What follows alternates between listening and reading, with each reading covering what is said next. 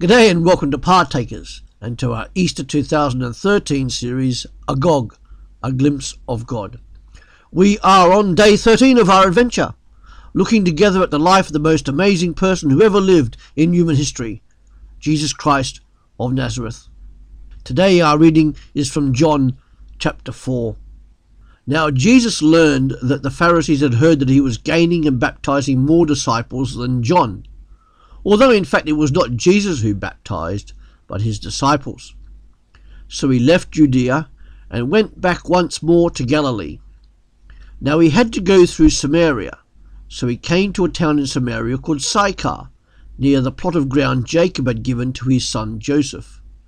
Jacob's well was there, and Jesus, tired as he was from the journey, sat down by the well. It was about noon. When a Samaritan woman came to draw water, Jesus said to her, "Will you give me a drink?" For his disciples had gone into town to buy food. The Samaritan woman said to him, "You are a Jew and I am a Samaritan woman. How can you ask me for a drink?" Jesus answered her, "If you knew the gift of God and who it is that asks you for a drink, you would have asked him and he would have given you living water." "Sir," the woman said, "you have nothing to draw with and the well is deep. Where can you get this living water? Are you greater than our father Jacob, who gave us the well and drank from it himself, as did also his sons and his livestock?"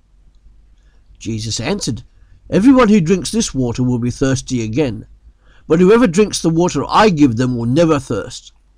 Indeed, the water I give them will become in them a spring of water welling up to eternal life."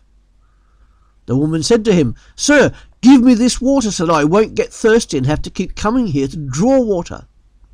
He told her, "Go, call your husband and come back." "I have no husband," she replied. Jesus said to her, "You are right when you say you have no husband. The fact is, you have had 5 husbands, and the man you now have is not your husband.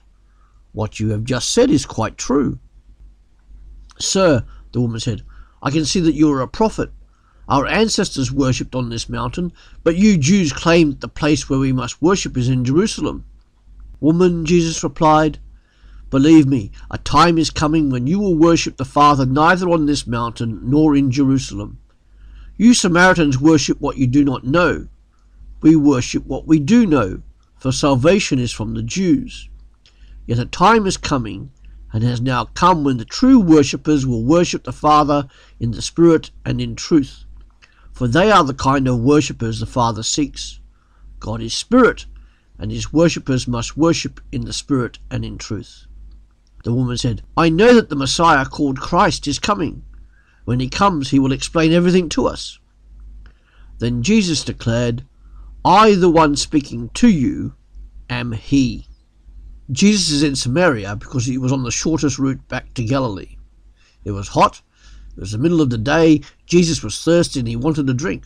His disciples had gone into town to get food. So when a Samaritan woman turns up at the well, he asks her to fetch him some water from the well. That he asked a Samaritan would have been bad enough, but to also talk to a woman, hence her surprise. We don't know the name of this woman, but by looking at this conversation between Jesus and her, we discover several things about her. We discover that she was a Samaritan, and there was equal animosity between Jews and Samaritans. They did not like to associate with each other. The Samaritans were a mixed race of people of both Jewish and Assyrian descent from the time of the division of Israel into 2 parts and the annexation of the northern kingdom by Assyria. As she was fetching water at the hottest part of the day, she was probably an outcast.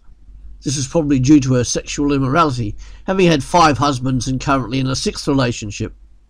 And Jesus? What does this show us about Jesus?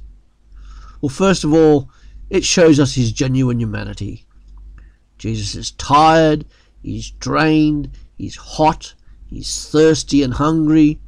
Normal human feelings and reactions, just like you and I. It also shows that Jesus contravened tradition, that he spoke to a woman, and a woman who was a Samaritan and a sinner.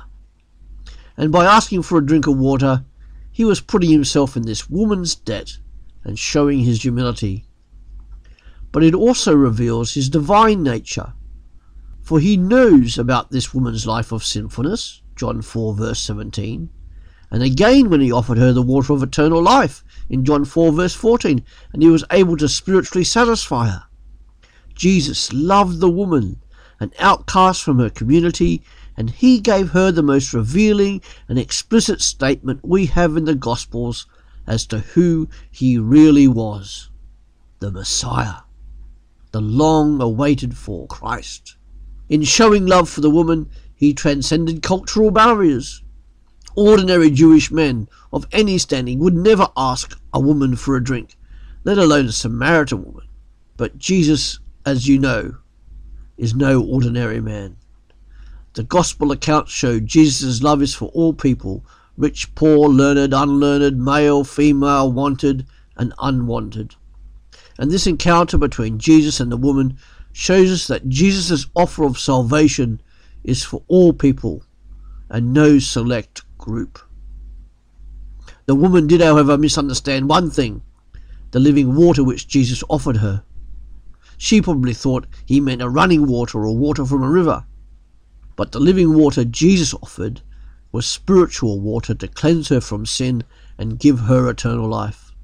In the Old Testament, God is described by the prophet Jeremiah as a fountain of living water. When the disciples returned, the woman left her water jar and ran back to the town to tell other people about this Jesus. We read of the many people coming to faith because of the Samaritan woman's story. Knowing Jesus as the Saviour of the world. We read about that at the end of John chapter 4. And again, I ask you again today, who do you say this Jesus is? Further, what are you going to do with this Jesus now you know about him? And what are you going to let him do to you and for you? Come back tomorrow for day 14 of our series Agog, as we continue to look together at that most extraordinary man, Jesus Christ, through the Gospel accounts. We will see together Jesus rescuing and teaching somebody who is contrite of heart, unlike her accusers.